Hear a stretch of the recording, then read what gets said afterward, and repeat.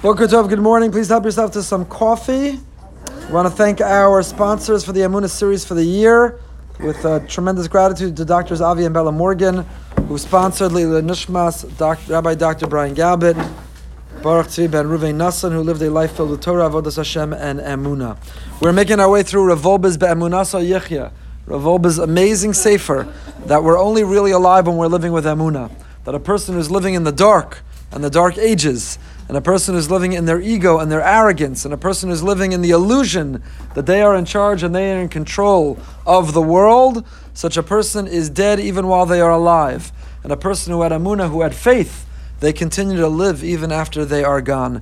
All that's just in the name of the Sefer Be'emunah Yichya. So we are continuing developing on the theme that we began several weeks ago, a tradition from Chaim Vital. We are made up of 4 different elements: fire, wind, water, and earth. And each of these elements within us drive different attributes, personality traits, character, behaviors, and that the way to grow as people, to become the best version of ourselves, is not to try to work on the character, not to work on the expression of those issues, the symptoms, but rather to heal the illness at its core. And we've been making our way through this parak, dealing with Yesod HaEsh, dealing with the attribute of fire, the notion of fire, the fire in our belly. If directed properly, gives us enthusiasm and energy and the drive to make a difference, to change the world. And driven incorrectly or inappropriately, that fire within us promotes a sense of arrogance and a sense of ego. We talked about stealing the badge and the uniform from God, pretending to be the authority even when we're not. You could be dressed in the costume, imitating and being an imposter. It doesn't make you in charge. And what happens, Rav Wolbe told us, when you have this fire that's misdirected within you? The fire is not channeled to do good, but the fire is channeled to, it consumes your ego. It's all about you, your way, the highway, the way you see the world. There's no room for others. There's no space for a different opinion or a different way of life or a different belief system. Everything has to be your way. Then that fire drives you to make poor decisions and to damage relationships and to put yourself in a superior, judgmental way against others. And when among the alienated relationships that you have in your life are not only the people around you, but the Almighty, Hashem Himself. We have to make space for God. If you don't make space for God, God says, I'll go elsewhere. I'll find another place. So what is the exercise that we do daily in order to make room and space for Him? How do we remind ourselves each and every day that He's in charge? We work for Him. He doesn't work for us. It's His version and view of the world that matter, not our finite view of the way. So Rav Wolbe told us, based on a tradition of the Altar of Kelm, tefillah, davening. Davening is an exercise in humility. When you come before God each and every day and you say, you provide health, and you provide nachas, and you provide parnasa, and you provide justice, and asking Hashem for each of those things reminds us that they depend and rely on Him. As much as we think we're in control or we're in charge or we take pride in what we've accomplished, davening is an exercise in remembering that in fact He is in charge. We concede and we submit to Him. I'll tell you just as an aside, Rabbi Soloveitchik had an amazing insight with this. That's why he insisted that in the Mishaberach for Cholim, when we daven, we often offer a Mishaberach. We have in mind those who are sick, those who are ill, in general around the world, but you can't daven for every sick person. You'd never get to work. So we daven with the people that we know. That's our responsibility. The people that we know who are ill, we daven for them. So in that Mishaberach, we list the person's name, Besoch Sha'ar Cholei Yisrael. We identify the person for whom we're davening, but among all those who are ill, we can't daven for them in isolation. We have to daven for them in the context of community, which is, by the way, why we're allowed to say the Mishaberach on Shabbos. Because on Shabbos, you're not allowed to offer personal prayers. So by making it Besoch Sha'ar Cholei Yisrael, among all those who are ill, it's not a personal prayer, it's a public prayer. Public prayers are allowed on Shabbos. So in Mishaberach, we daven for the person, and we say, Ba'avur Sha'anachnu. So most Siddurim have, Mispalalim Ba'avuram.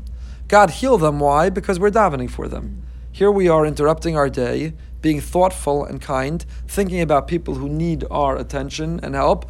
So God, because we're interrupting our day and we're thoughtful enough to think of them, you think of them too. Heal them.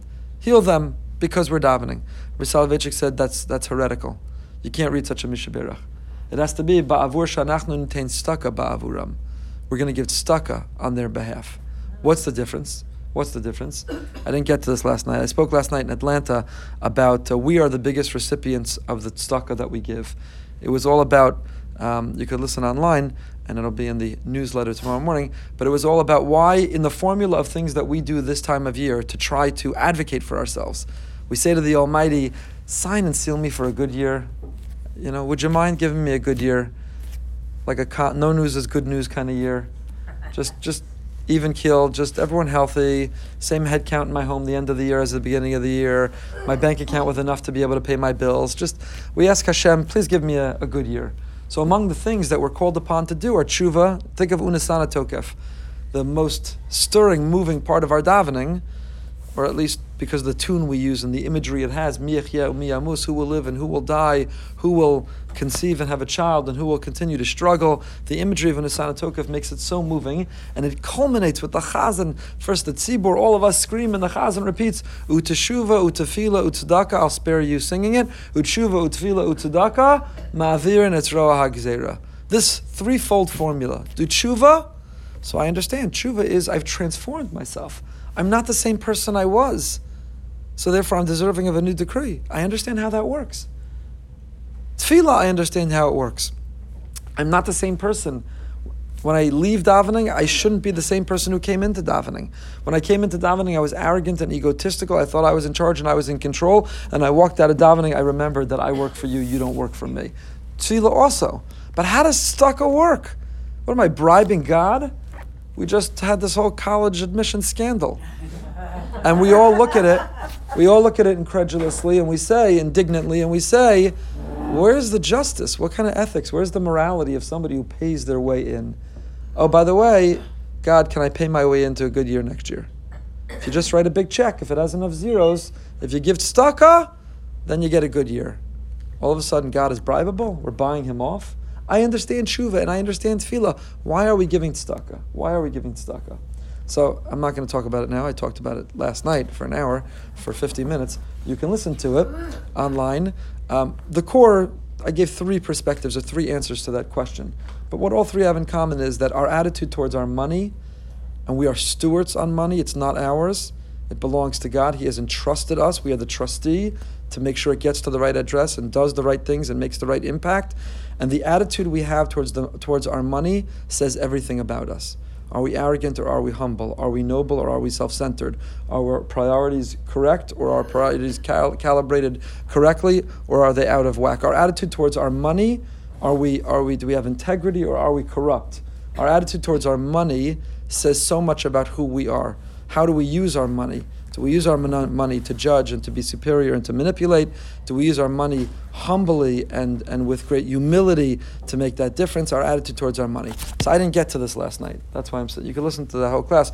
I didn't get to this last night. But Rabbi Soloveitchik said, so why in the Mishnah Berach, coming back, why in the Mishnah Berach do you have to say, we're davening for someone's health? Because we're going to give tzedakah on their behalf. Why can't I say, give them good health? Because I daven for them. So I'll tell you why. Because the Gemara says in Sukkah that there are three things that cause God to take out your file. Three things that make God go to the file cabinet. He used to say have to go to now he probably is on Google Docs. So three things that make God go on Google Docs and say, oh, Goldberg, Ephraim, let me see how he's doing. Let me see what he's worthy of. And what are those three things? So the Gemara says, if you are moser chaver ladin, if you turn your friend in. Now, it's a different world today. We live in a democracy, in a benevolent democracy. But for many or most of Jewish history, Jews lived among dictators and tyrants. And if you would turn a fellow Jew in, it could cost them their life. Being a moser through Jewish history was one of the worst things you could be. Lahavdil, lahavdil. But in certain other spheres and groups, if you're a snitch, it's the worst thing you could be. To do a lot of things corrupt, but if you're a snitch, it's the worst. So for the Jewish, in fact, in someone's book who spoke here, who lived in that world, he actually quoted the Rambam in his talk and in his book about being the last Jewish gangster. And he quoted this Rambam, and he said, the gangsters got it from the Rambam, that being a snitch, being a moser, is the worst thing that you could be. So basically the Gemara says, you think you're in a position to turn a fellow Jew in? Let's see how well you're doing. You're turning someone in? You're the whistleblower on someone? It's an ethical thing. It's a moral, wonderful thing to be a whistleblower. I'm talking about in a different context. But you think you're turning somebody in? Let's see how well you're doing. The second thing the Gemara says is you walk underneath a dilapidated wall. You walk underneath a shaky ladder. Now, as you're so arrogant, the thing looks like it's about to collapse, but you walk underneath it so sure that you'll be protected. God says, you're so sure that you deserve to be protected? You put yourself in a dangerous situation with such confidence, even though it's so foolish that you're going to be okay, such arrogance. Let's see your file. Let's see whether you deserve to be saved. The third thing is somewhat, the Gemara says this, doesn't really define it. Gemara says, iyun tefillah. The third thing is iyun tefillah. And Rashi and Tosfos there have a debate. What does that mean? The third thing that we can engage in that causes God to look at our file and evaluate us and our worthiness is iyun tefillah. What is iyun tefillah? So iyun tefillah is when you walk away from davening saying, I just had the best davening. Concentrated on every word. I sang every melody. I didn't talk whatsoever. I was on time. I shuckled. What a davening. I'm positive I'm going to get answered now. My davening was so sincere, was so authentic, was so moving. I was brought to tears. There's no way God doesn't hear me. There's no way I'm not answered favorably or positively. So such a person, God says, get me their file. I said, get me their file? What a wonderful person. They've davened so beautifully. They put in their all and their greatest effort. And now they're confident that you, the one they love, has heard them. Why is that a bad thing? That should be a good thing. So the explanation is, you know why it's a bad thing? Because if you think that if you daven well, you deserve to be answered, who are you really davening to? And what is davening really all about? It's really just you and your self-control. It's really just you and you are micromanaging and controlling. If you think that if I daven well, I get answered, then davening is just another thing on your checklist of your initiative that reinforces this illusion that you're in control. I have to go to the doctor and I go to work and I do this and I pay this bill and I invest in that. Oh, and I said my davening and I'm good to go. I said my davening. By the way, remember I told you last week about somebody who had run into a wall, davens a lot, says extra things, is a really, really special, righteous person, and then felt God didn't answer them in something and therefore had this crisis, I don't believe in God anymore. And I told you what I told that person, how wrong I think they were, that we don't only trust and believe and talk to God when the answer is yes. It's easy to do it when the answer is yes. We have to talk to him and trust him when the answer is no. And he's such a deep faith, so it really shook me that he was filled with this doubt and this angst and felt that there's no God anymore. Anyway, fast forward 1 week and that issue is, please God, resolved for the positive. And what for him was this earth-shattering, enormous collapse. If you just gave God a little bit more time, you might figure out how he can work it out. Sometimes it's a week, it's a month, a year, a lifetime. Sometimes we never get to know why he does what he does. But sometimes you got to give him a little bit of time and he's got a way of working it out. But I said to him then, and I say to you now, that if we only talk to God on condition that he answers yes, we're not really talking to God. We're just using God as another tool to get what we want. The question is, do we believe in God and we talk to him even when the answer is no? So that's iyun tefillah. Iyun tefillah is, if I just daven well, then God has to answer me. Well, then I'm not really deferring or conceding or submitting to God. It's like you ask your spouse to do something, and then you figured out before you ask them how to formulate it really nicely. So you offered a nice compliment, and you thank them for how amazing they are in your life, and you try to say it in the way that they always tell you. You never ask it, so you say it in that perfect way, and they still say no. You say, what do you mean no? I did it exactly right. What do you mean no? What do you mean you have a different opinion than me? What do you mean you don't agree with me? But I complimented you, and I thanked you, and I said it quietly and softly and nicely. Like, what do you mean no? So the other person says, do you want my opinion? You want a relationship with me? Or you think that as long as you say it the right way, I just have to be the rubber stamp to everything you want. God's not our rubber stamp. And we should be grateful that he's not, because he has the infinite, omnipotent perspective and vision of what's best for us. We have a limited, finite perspective. We should be glad and grateful he's not a rubber stamp. But if we treat God like he's a rubber stamp, then we're not in a real relationship. That's iyun tefillah. So said Rabbi Soloveitchik, if you daven the Mishaberach for Cholim and you say, Ba'avur sha'anachnu mispa'alim ba'avuram, why should you heal them? Because we're davening well right now. God says, that's not why you daven. Give tzedakah. Do an act of charity. Iyun, that would be a violation of this prohibition of iyun tefillah. Okay, so let's continue in Revoba. We're second paragraph from the bottom, page Ayin Ches, page 78. Lo behechrach sha'tefillah toel l'chizuk ha'amuna. It's not automatic that davening strengthens our faith. Ki kedei sha'tefillah to'il yesh lehispalel b'simas lei. For davening to work, you have to be present while you davened.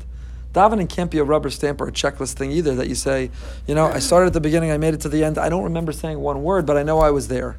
I clocked in. If you look at the timestamp, I clocked into shul. There at 9, left at 11:20, 11:30. I put in my time. I don't remember saying one word. I don't know what the words mean. I didn't really have a conversation. I never felt I was in the presence of God. My soul wasn't really on fire. I didn't nourish my soul. But I clocked in. If you're not paying attention, it's very easy to say the words that God is Hakel HaGadol HaGibor VaHaNorah, the opening words of the Amidah, that God is almighty and powerful and wondrous. It's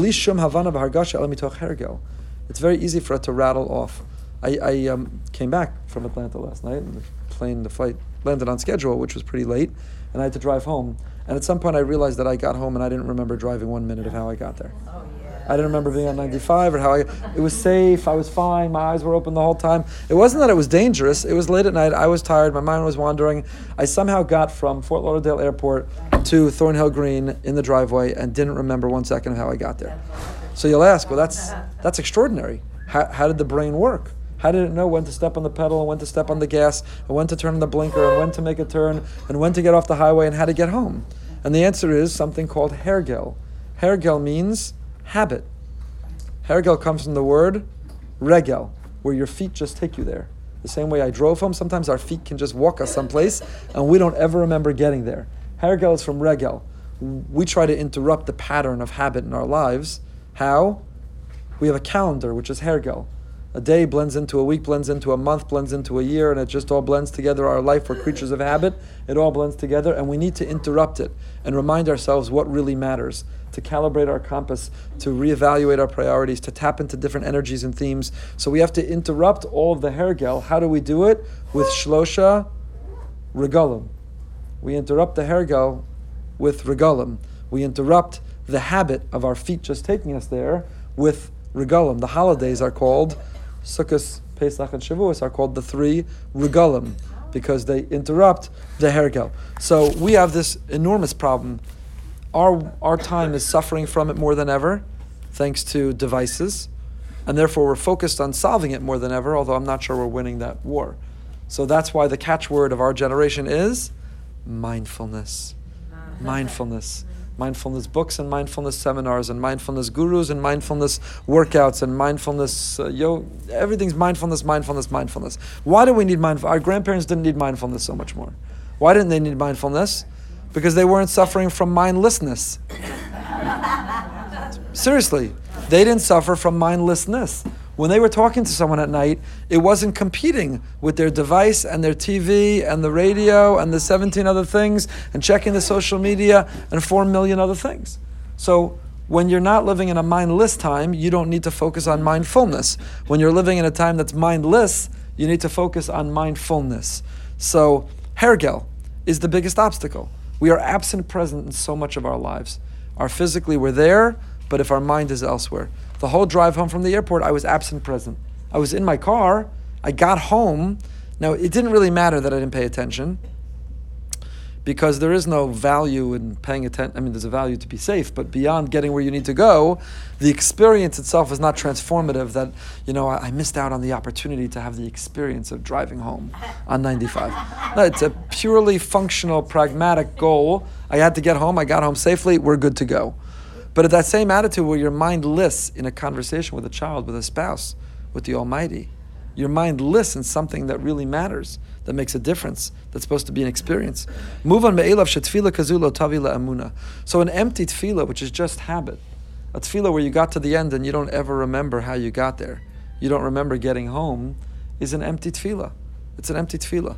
Just like if you go out with somebody to spend time and each of you on your phone the whole time, or your mind has wandered because you're focused and worried about something else, you think you get the credit of having spent time with them, but you don't. You were absent present. You weren't really there. Baal Shem Tov taught, we are wherever our minds are. We are wherever our head is. That's where we are. That's where we are. In fact, this is I didn't get to this in the Parsha class yesterday. So the Emunah class is basically all the things I didn't get to in the other classes during the week. So in yesterday's Parsha class, or maybe I did get to it, I don't remember. The Sfas Emes has an amazing insight. When the person brings their Vidui Meiser, When the farmer comes and brings the confession of the tithes, he says, Lo avarti mitzvasecha v'lo shachachti. I didn't violate any of your mitzvos, v'lo shachachti, and I didn't forget. Isn't that redundant? If you didn't violate the mitzvah, of course you didn't forget.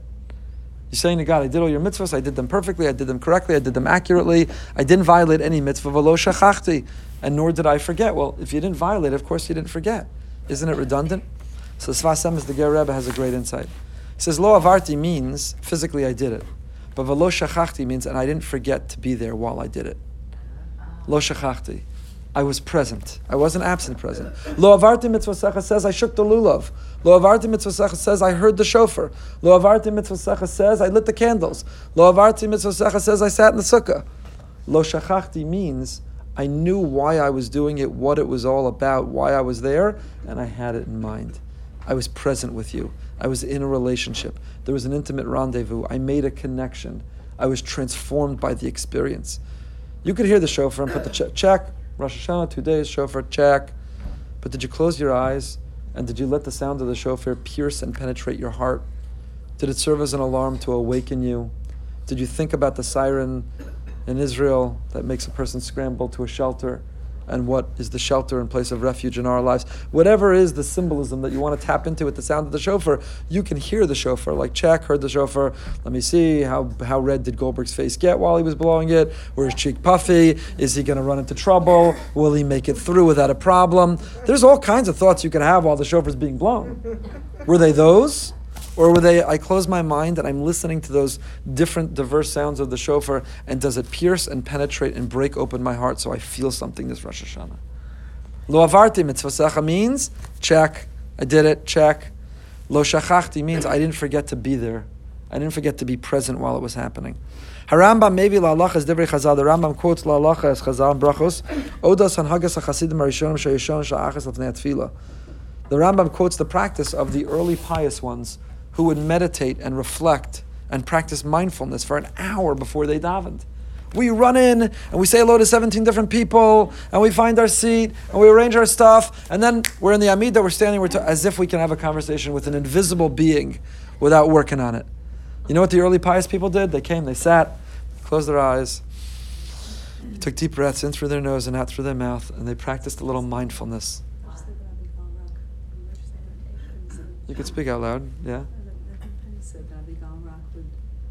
Penny, what did you say about Avigail Rock that Yocheved is telling me? The way she davened. Yeah. And no matter how we were rushed, she always stopped first. She would take her sitter, and I would see her just walk a little bit, close her eyes. You could tell that she was thinking about what she was going to be doing before she spoke to God. She was one of the later pious all ones. the time. Yeah, so Avigail, Aleh Shalom, an amazing role model for us. So she lived and practiced exactly what we're being instructed to do, which is you don't run in. I mean, could you imagine running into the gym and setting the weight on the highest level and running into doing 50 reps of the highest weight and you just got into the gym? You didn't stretch, you didn't get your heart beating, you didn't get your blood flowing, you didn't work out on anything else first, and you go right to the heart. Talking to Hashem, the Amidah, standing in front of Him and trying to connect and have a conversation is the hardest workout of the gym. You got to build up to it. You got to be ready for it if you're going to get the most out of it and not injure yourself in the process. So the Hasidim Rishonim, the early pious ones, or Avigail Aleh Shalom, the latest pious ones, spend a moment in mindfulness, in personal reflection, clearing your head. Did I tell you about the trip to the beach we took, the Hispodidus? We should do a women's Hispodidus from the Amunah Shir. But we did a men's Hispodidus a couple weeks ago. We met late at night at the beach, and we ate cholent. We don't have to do that for the women's version. It was a Thursday night, so we ate cholent, which is always good for mindfulness. And then we sat in a circle and we studied a piece of text by Rav Nachman of Breslov. Hispodidus means solitude, aloneness with God, conversation with God all alone, clearing out all the noise and all the distractions, and having a conversation not as if He's your best friend and not as if He's right in front of you, but talking to Him because He's your best friend and because He's right in front of you. So we studied this piece, and then we listened to a very moving song, Only You, that Rabbi Weinberger played last year when he spoke here, Moshe Weinberger, Only You, about God. And then we talked about what Hispodidus is, and then we scattered across the pitch black beach, and people sat there with nothing. Oh, we had a big box, and everyone had to deposit their phone, and we locked it. And without your phone, everybody spread out, and they found their place. and not to yourself, and not just with your eyes closed, but literally out loud had a conversation with God to train ourselves in that hisbodedus. I wasn't sure how it went while it was going on, because you don't really know. And afterwards, the emails and text messages showed just how amazing it was for people. It was really, really powerful. Really, really powerful. So the Hasidim Rishonim, you could do that hisbodedus, even you could be alone in a crowded room. You could be alone in a crowded room in a positive sense, which is you close your eyes, you breathe. We did some breathing exercises on the beach too. The word for breath in Hebrew is neshima. The word for soul in Hebrew is neshama. And it's not a coincidence that the two words are connected. How did we get our first breath? God put us together. He took some clay and some earth and He molded us together and He made the first man, Adam Arishon, Adam. And now it was time to bring him to life, to make him a breathing, animated being. How did He do it? He did not take a defibrillator and say clear and shock man into being. How did He do it? Vayipach bi'apav nishmas chaim. God breathed a piece of... When you breathe, the Kabbalists say, Rav Chaim Volozhiner, I only really understood this summer when we saw glass blowing. Because Rav Chaim Volozhiner, Kabbalah gives the example of glass blowing. A person who blows glass takes a deep breath, and they take the breath within themselves, and they blow it to expand the glass. So the glass now has a piece of themselves in it. When you take the deep breath within us, it's not easy to do. Not the superficial breath that's just in our voice box and beyond, but really from your diaphragm, a deep inner breath. If you've ever blown up balloons for your kid's birthday party, you need to take a nap afterwards. After half of one balloon, you're like, you can't breathe. Then you know that when you take the breath from deep inside you. So God created man by taking a deep breath within Himself, kiviyachol, and He breathed it into man, into us. And we all have a godly spirit and a godly soul. We have godliness, we have capacity for discipline, we have holiness within us, because He breathed a piece of Himself into us. How do we remember that? How do we renew that? How do we restore that? How do we get back to that? How do we reset ourselves to that? By breathing. By breathing. Deep breathing. Neshama, neshima. We're in touch with our neshama when we take the time to have a proper neshima. When we breathe properly, we're nourishing not only the body, but the soul. Our generation also has major respiratory problems. There are studies that show your head has to be a certain level in order to really be breathing properly. Our head is always this level. And our pathway is closed, and we're breathing in a very shallow way. Also, we're always running and doing and going, and we're not breathing. We're not getting the deep breaths the way we need. So that's true physically, but it's also true spiritually and emotionally. We're not breathing. We're not breathing emotionally. We're not breathing spiritually. We restore the neshama by taking a neshima. And now I'll give you the best part. You ready? Another Sfas Emes. Sfas Emes says, you want a kavanah for when you hear the shofar on Rosh Hashanah? He says, this is why we're blowing the shofar. I could tell you as a shofar blower, do you know how we produce the sound in the shofar?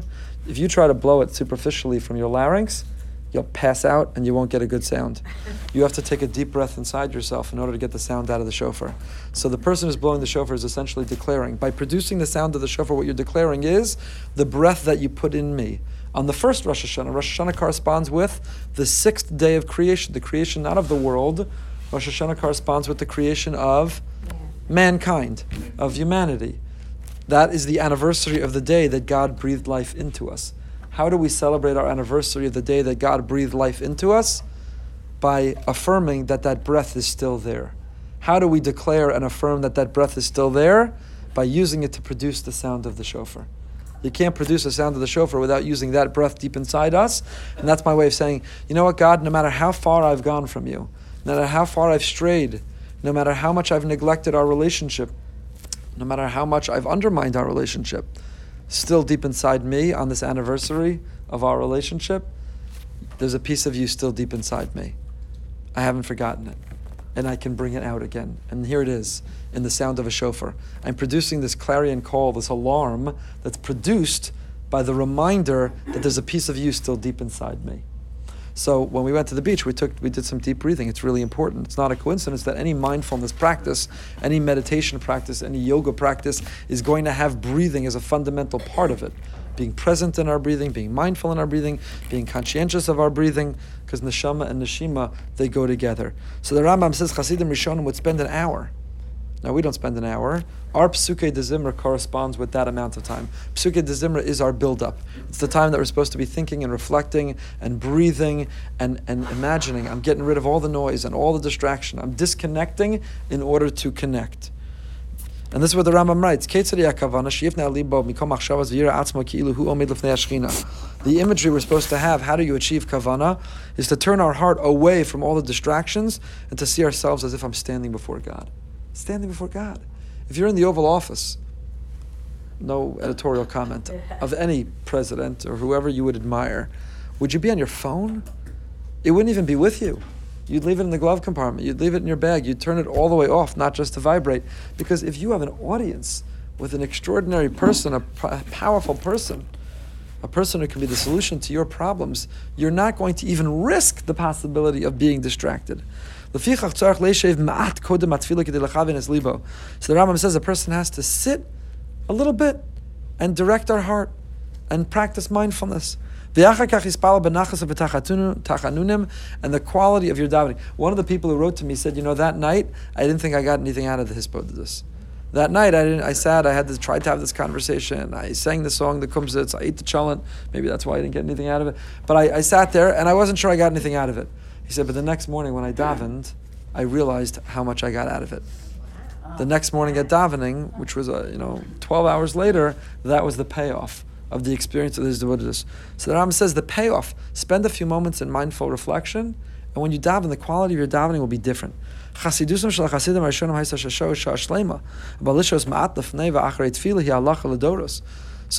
Rishonim, what made them exceedingly pious is they spent a whole hour doing mindfulness every day.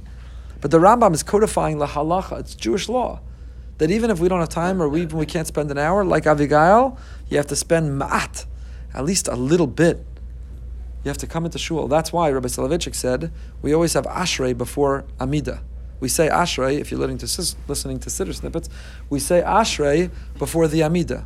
Amida means I'm standing before God. That's when I'm having this intimate rendezvous. That's when I have my audience in his Oval Office. That's my personal conversation. But before I can have an Amida, before I can be Omed Lifnei HaMelech, before I can stand before God, I say Ashrei. What is Ashrei? To sit. Rabbi Soloveitchik felt lahalacha, that you have to be sitting in a sitting position when you say Ashrei. You come to Mincha, some people, you tell me you're scrambling, you're running, I'm about to stand anyway and say the Amida, why bother sitting for Ashrei? Rabbi Soloveitchik, if you see Rav Shechter, who's a student, follows and always sits for Ashrei. Because what's the sitting for Ashrei? You're making the statement, I'm not running in and running right into the Amida, I'm spending a moment sitting, reflecting.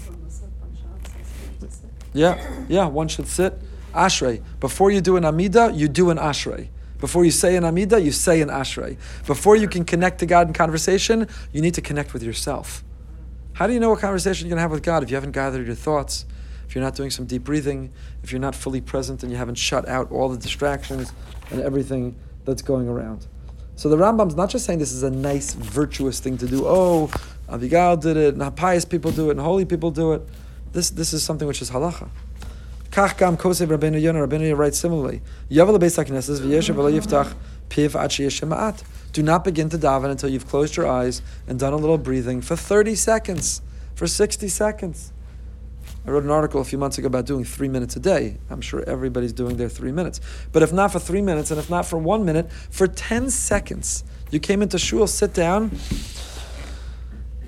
for 10 seconds, deep breath, close your eyes and have this imagination that you're pushing everything out and it's just you and him and what's important and what do I care about and what am I thankful for and what's going amazing in my life and what do I want to protest and what do I need to ask his help about, and let me think and let me be and let me hear my own inner voice before I can express my voice to Hashem. V'az yobash cherda ve'ema v'zeh v'reses. Badokum menusa, says Rav Wolbe, she'anoeg les'akev ma'ad lefnei atfilim is bon lefnei mihu omed les'palal. It's badaku menusa.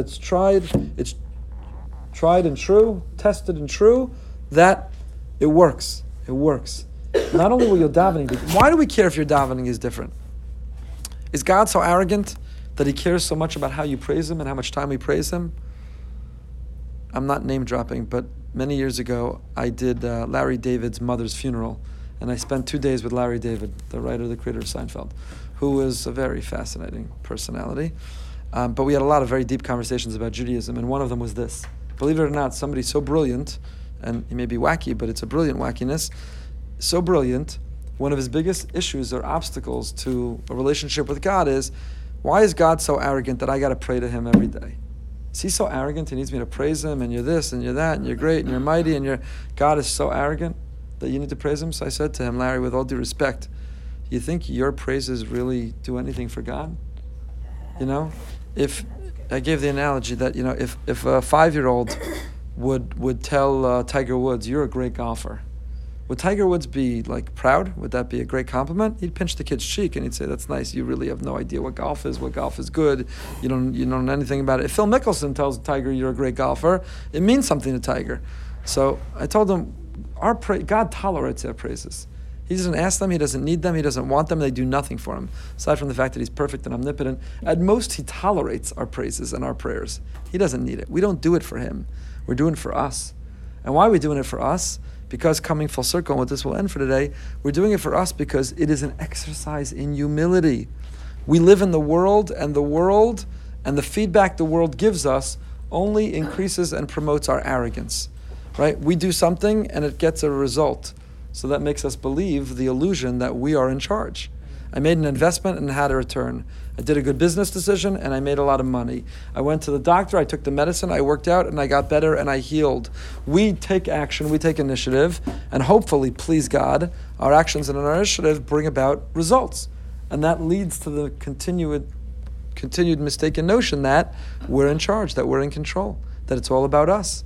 And then we have a big problem, because the more arrogant we are, the less room there is for others, and the more that we really hurt and harm people and relationships, and most of all we harm ourselves with our arrogance, because we become isolated, even if we're surrounded by people who are acting as if they want to be with us. If they're arrogant, nobody wants to be with an arrogant, manipulative person. So we become arrogant through our day, through our success, and then the arrogance ends up only hurting us. So davening is amazing. 3 times a day, you come to shul, 3 times a day, even at home, you open your siddur, and here's what the siddur says. Let me paraphrase the entire siddur. You're an idiot. Don't be arrogant, you fool. You're in charge of nothing. And if everyone would really know how pathetic and insecure you are, even with all of your success, don't get so high and mighty. Because all I have to do, says God, is send you just a little problem.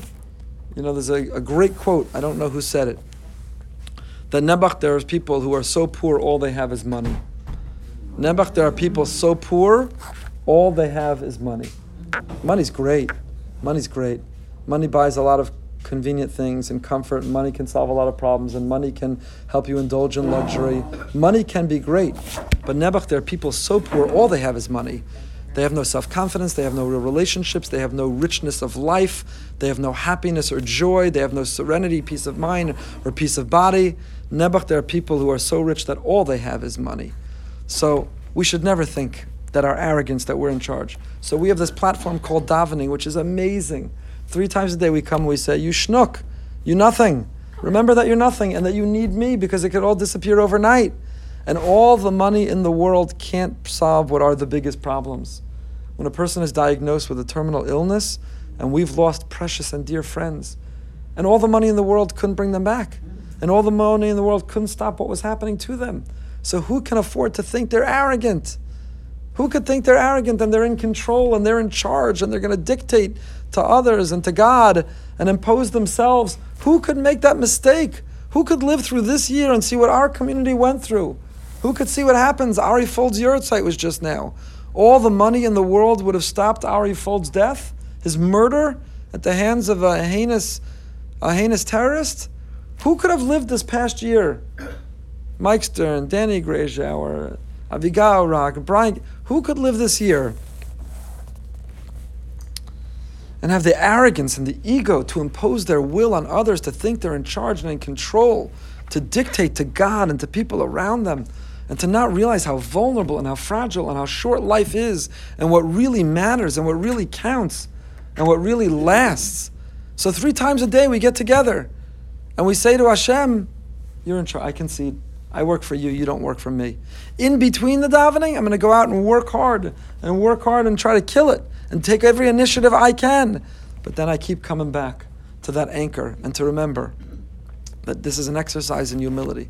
that God, you are in charge, not me. I work for you. You don't work for me. Let's just actually finish these last quick sentences, and then we'll pick up next week with the new chapter. Very quickly. We talked about how with emunah, with faith, we can heal the fire inside us. We can extinguish the arrogance inside us, and instead have that fire burn for us to do good. And through this we can heal anger and arrogance. Someone living with this absolute faith in God, arrogance has no place in their life. Anger has no room in their life. By the way, did anyone ever see any of the names I just mentioned raise their voice, lose it with anger? Is it a coincidence? Tragically, why God takes the best of us, I don't and can't ever understand. But those names I mentioned from our community alone, Brian and Danny and Abigail and Mike and Ari Folt, these were people who had such deep faith, such unbelievable faith. And is it a coincidence they had great faith and also were humble and didn't get angry? It all goes together. You want to work on those character traits, then work not on the symptom, work on the core, which is faith. Have the humility to realize there's someone bigger and greater and more in charge, and that we defer and submit to Him.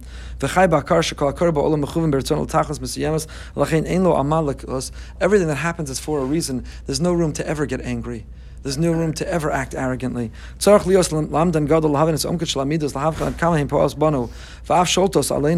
have to analyze and study character traits the same way you do anything else. We have to analyze and study and understand and appreciate and learn from them. The